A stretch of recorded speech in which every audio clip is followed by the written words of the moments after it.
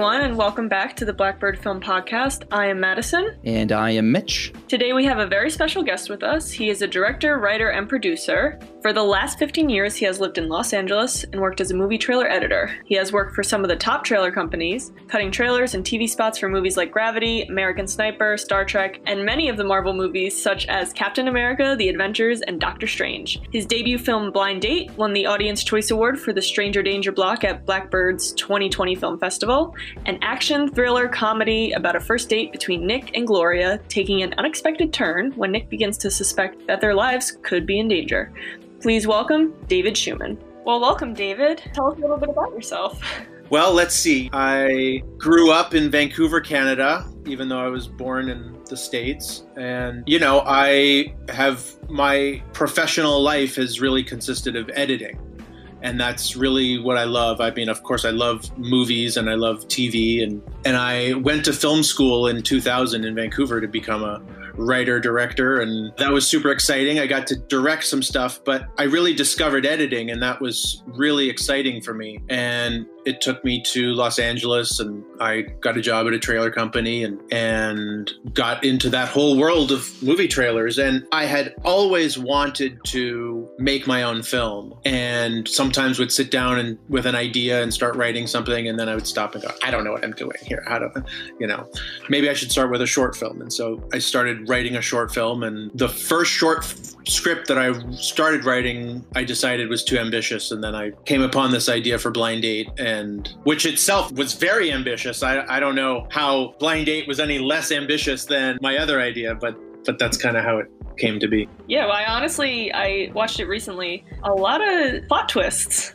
that really caught me off guard. I really enjoyed them. Yeah, thank you. I wasn't intending to make a film with a lot of twists. It's just that one night I had this idea, what if the film starts and it feels like it's just a dating movie, kind of a romantic comedy, and then there's a turn and it becomes something else. And then where does it go from there? Oh, well, what if this character actually is not who we thought he or she was? And I just really started to work with the idea of setup and payoff. Set up and payoff, set up and payoff. And so, she's talking to her friend at the beginning, and then her friend kind of, we learn, turns out to be someone else. And she plants certain bits of information with him on their date, and then those bits of information kind of pay off in different ways. And so it was about setup and payoff, and then reveal. And when do you reveal certain bits of information? And that's all very kind of processy, but how do I make an exciting film that people are engaged in all the way through, wanting to know what's going to happen next, and not have it feel,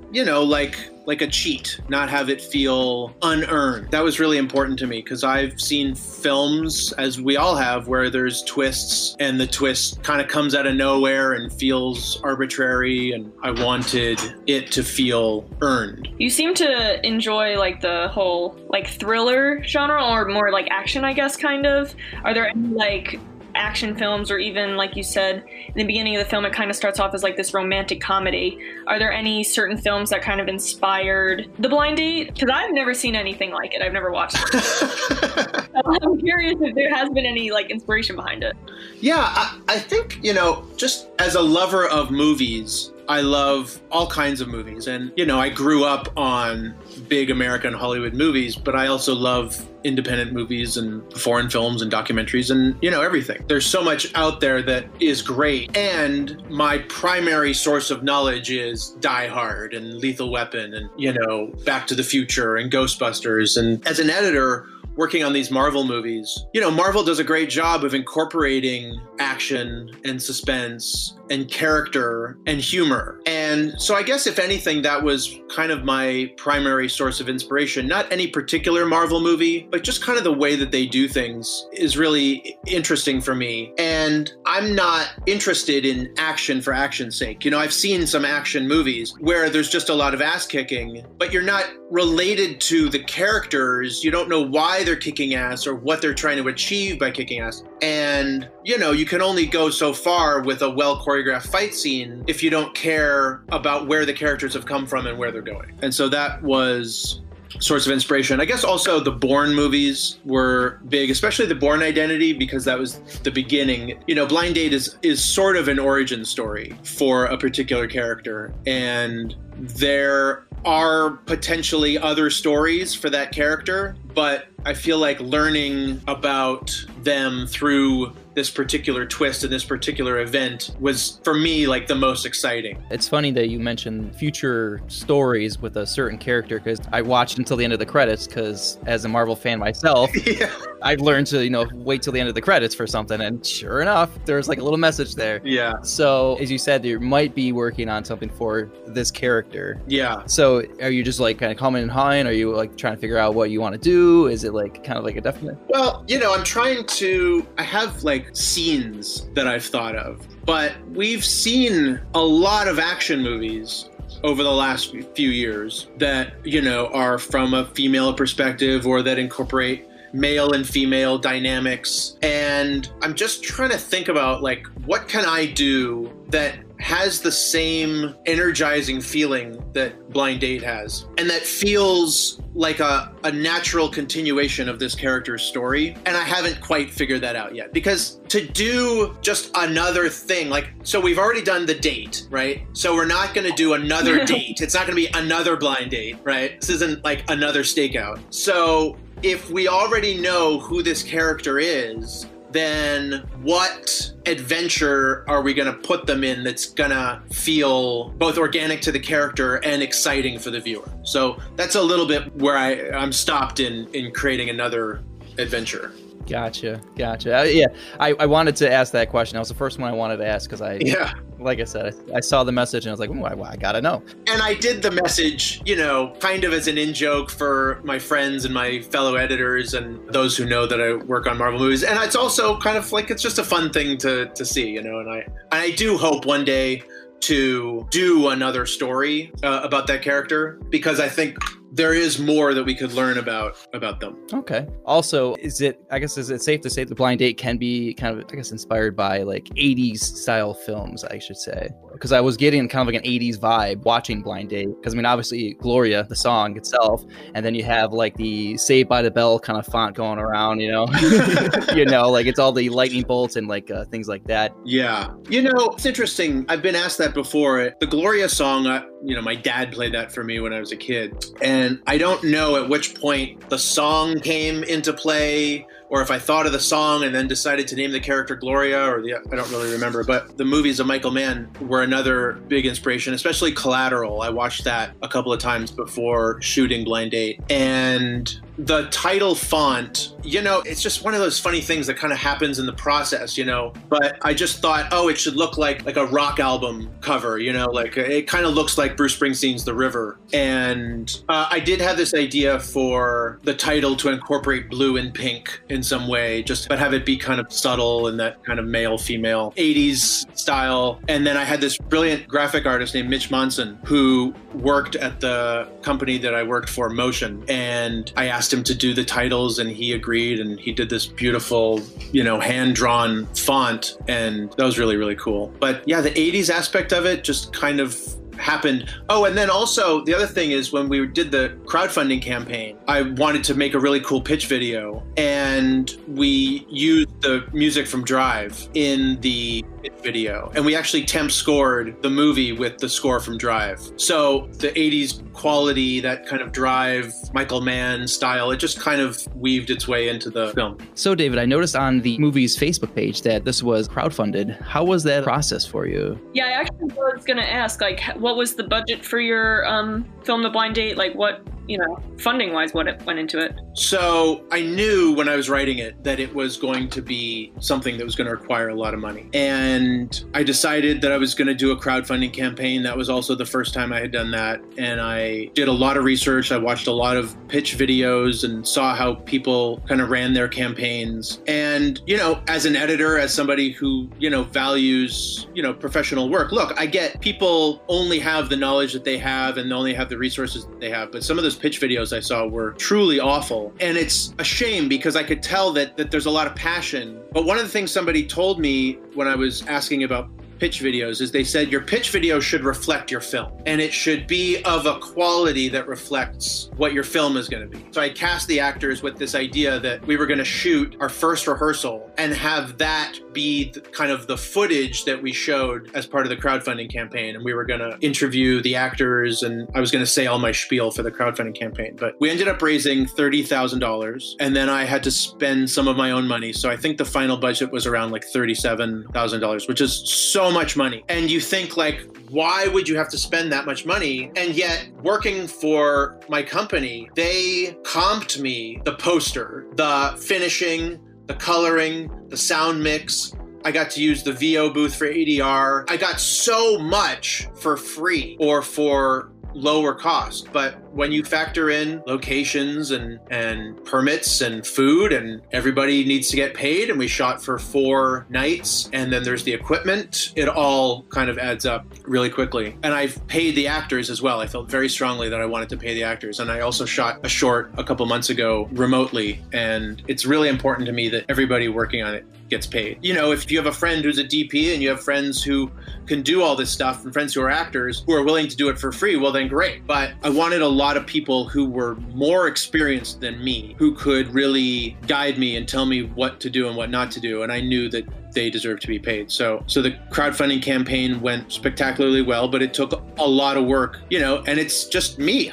I'm the one typing everything up and coming up with the incentives and talking to people and finding crew and having phone conversations and email exchanges and doing all that. But I do want to say I had this great resource, this guy I know, Joshua Paul, who is a producer. He just produced his first film, Bloody Hell, which is coming out this year. And he also produced movie trailers, and we used to work together. And he came on late in the crowdfunding process and put in some money and came on as a producer, and he owned his own company at the time. And a lot of the people that he worked with also worked on the film as well as PAs or a producer, and his wife was a costume designer, so she worked on the film as well. And one of the biggest things that I learned, Mitch, was to never stop having conversations with people and telling them about your film and about your project, because it does 2 things. The more people you tell, the more people that A, know about it, get excited for you, want to know how things are going, will contribute to the crowdfunding campaign, and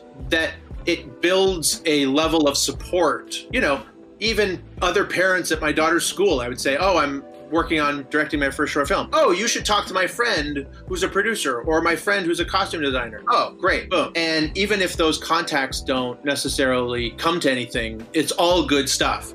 The other thing that it did is it kind of put me on the hook for making this film actually happen. Because if you tell enough people that you're working on a film, you got to make the film, right? Yeah. It's motivation. Yeah, it's motivation, and it kind of kept the fire going for me. And, you know, I learned so much. However, with this other film that I shot a couple months ago, we shot it remotely. I didn't do anything that I did with Blind Date. I didn't do a crowdfunding campaign. I used my own money. It was essentially just me as the producer and the director and the writer and the 2 actors, so I wanted to do something smaller and more intimate, and that wasn't so much about the plot mechanics as it was about the characters. And that was equally challenging and fun. And so I'm hoping to have that done next year. So I'm just kind of curious from the standpoint of like a first-time filmmaker, like what challenges you came across and like how did you overcome them, and like what other like lessons that you may have like learned during like this whole process of making Blind Date? Well, because it was my first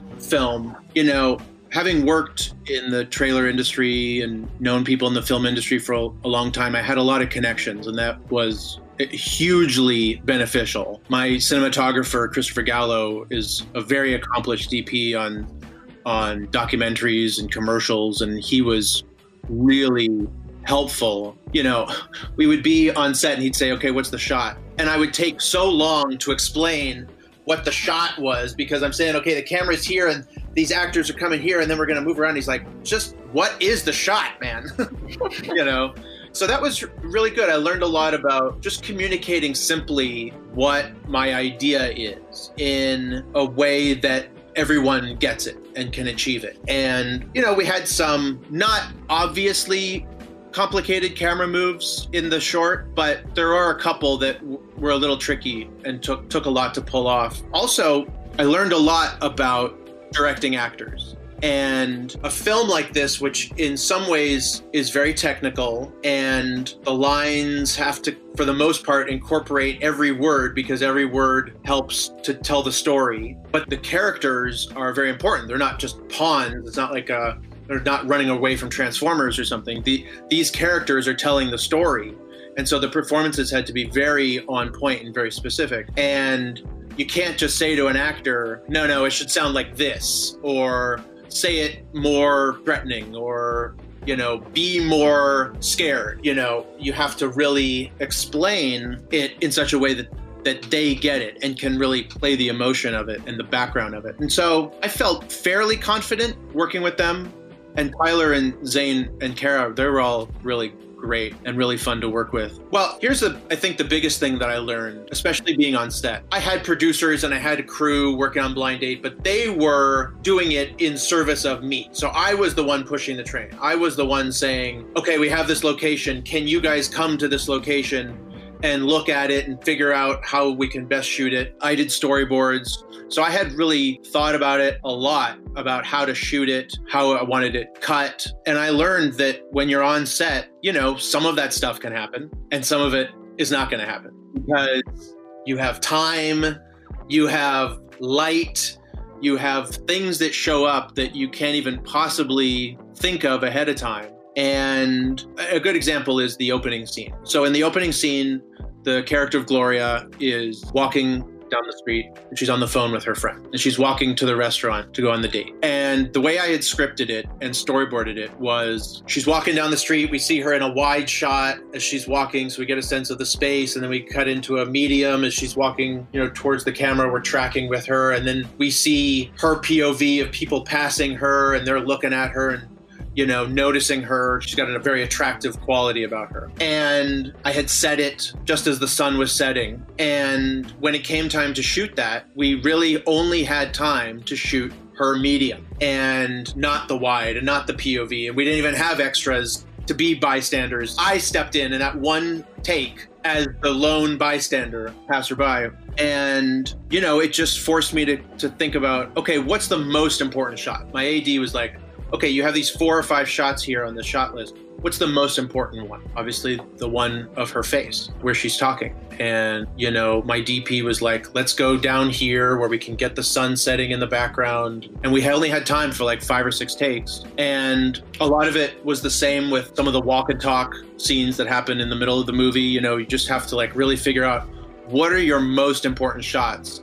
that are going to be the most important for telling the story. So that's a few things that I learned. I'll answer your question with one more thing. All throughout this process, filmmaking forces you to think of creative solutions for things that you think have to be a particular way. Well, if you're faced with a situation where they cannot be that way, what are you going to do instead? Are you going to freak out, or are you just going to calmly look at what your resources are and figure it out? And there was a lot of that on Blind Date.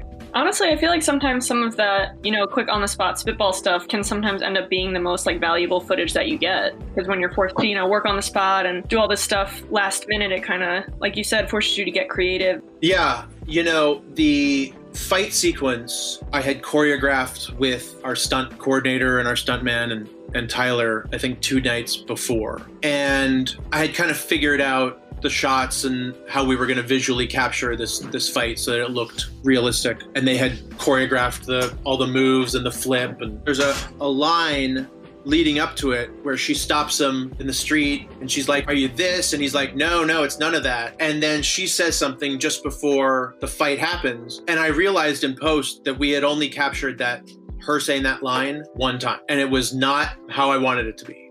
Nothing about it was right. And that for me was kind of an important line, not in terms of plot, but in terms of momentum. That's the point where the music rises, stop, punchline, boom, we're fighting. And so we just had to use what we got because we couldn't go back to the sidewalk and get the crew back and get the actor back for one line. That's not going to work. So when we recorded ADR, I had her re-record the line because even the recording of it was terrible. It was all bad. And so we just had to figure it out. It doesn't make or break the film, but as a filmmaker, you see every little thing that's in your mind wrong or not quite right or not as it should be. And at some point you just have to go, okay, well, it just is what it is, and making it as great as we can be with the resources we have.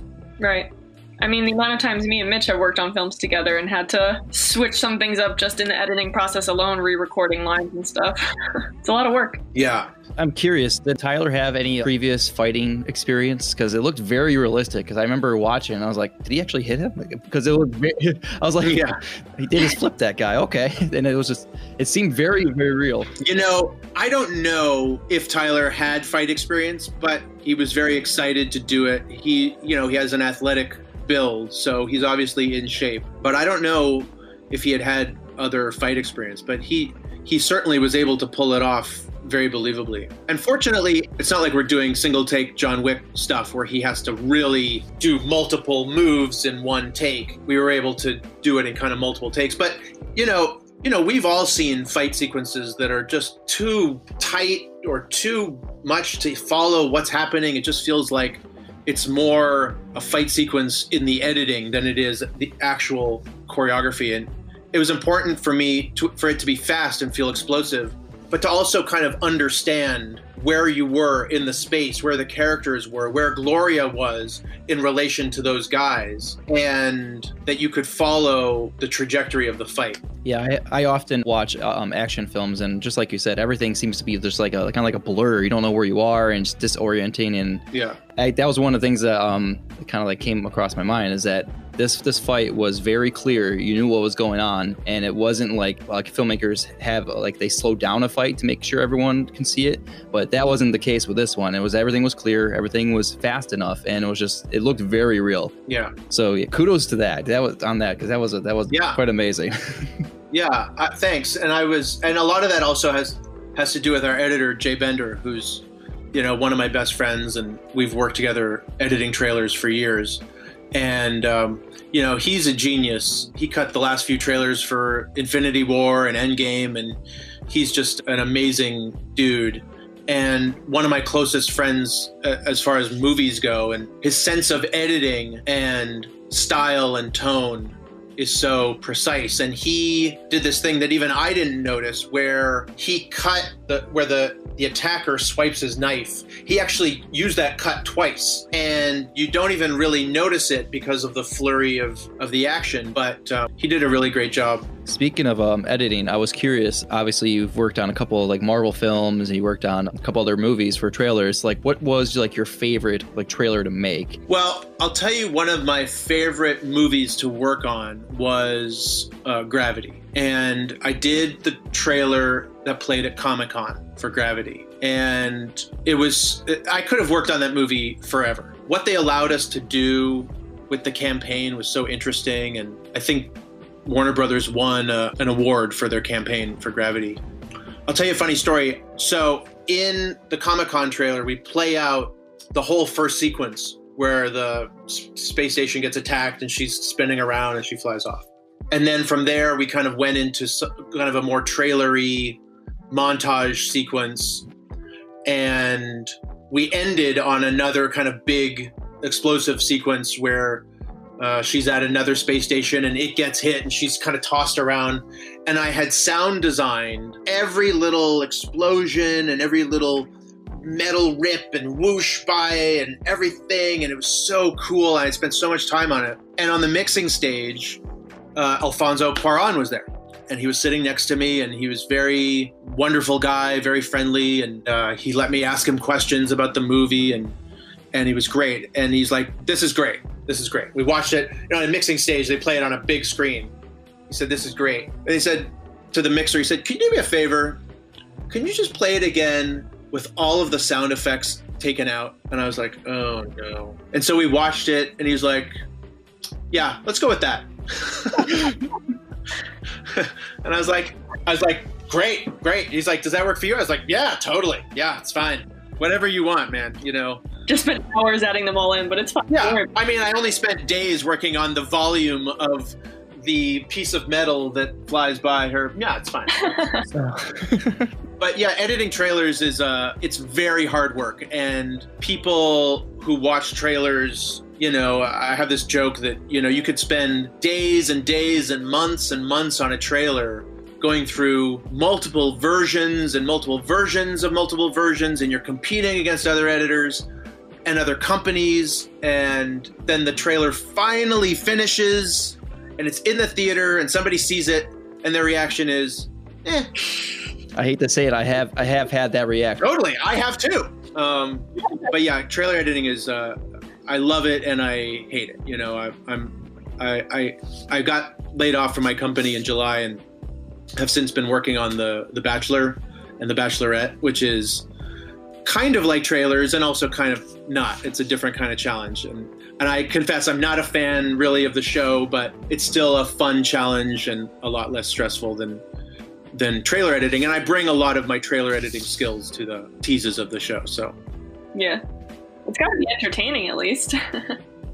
It is entertaining. It is. And, you know, to me, it's all good stuff. I mean, you know, I used to sit there, you know, late at night, I'm working it till 11 o'clock at night on a BTS piece for Captain Marvel. And I'm thinking, God, this sucks. But at least I'm not editing infomercials or, you know, really hating my job. I mean, you know, so I have some late hours. I get to work on these amazingly cool movies and see stuff that I normally would never have seen. And that was my dream. That was what I wanted to do. And I love filmmaking, and I do eventually want to transition out of editing into being a filmmaker full time. But as a side hustle, it's the best. I'll tell you one other thing about Gravity. So Gravity, I don't know if you know this, but Cuarón prevised the entire movie before they shot it. And we had that prevised version. So the entire movie, shot for shot, was done in the computer. And that's what we worked from when we were putting together the trailers at first. And then we got the film. And if you compare the two, I don't know if he put this on the DVD or anything, but they are exactly alike. I mean, he shot the film, designed the film according to that previs. And that was really fascinating to see, because even I couldn't tell what was real, what was CG. I could have sworn their suits were real, but it turns out they weren't. I don't know. To this day, I still can't even tell. I think that movie is just amazing. You know, one of the great things about my job is just being able to see all of the ways in which movies are made. You know, I got to see a 4-hour version of Step Brothers. How do I get access to that? Honestly, I wish I got to see 4 hours of Step Brothers. It is gone. It is gone. But there was some stuff that was so funny that they didn't even include it. You know, that when they put out their DVDs, they have all the extra scenes and stuff. Yeah. I saw scenes that they didn't even include there. But so that's one of the perks of my job. But anyway. All right. Change job to trailer editor. Definitely. Yes, exactly. Exactly.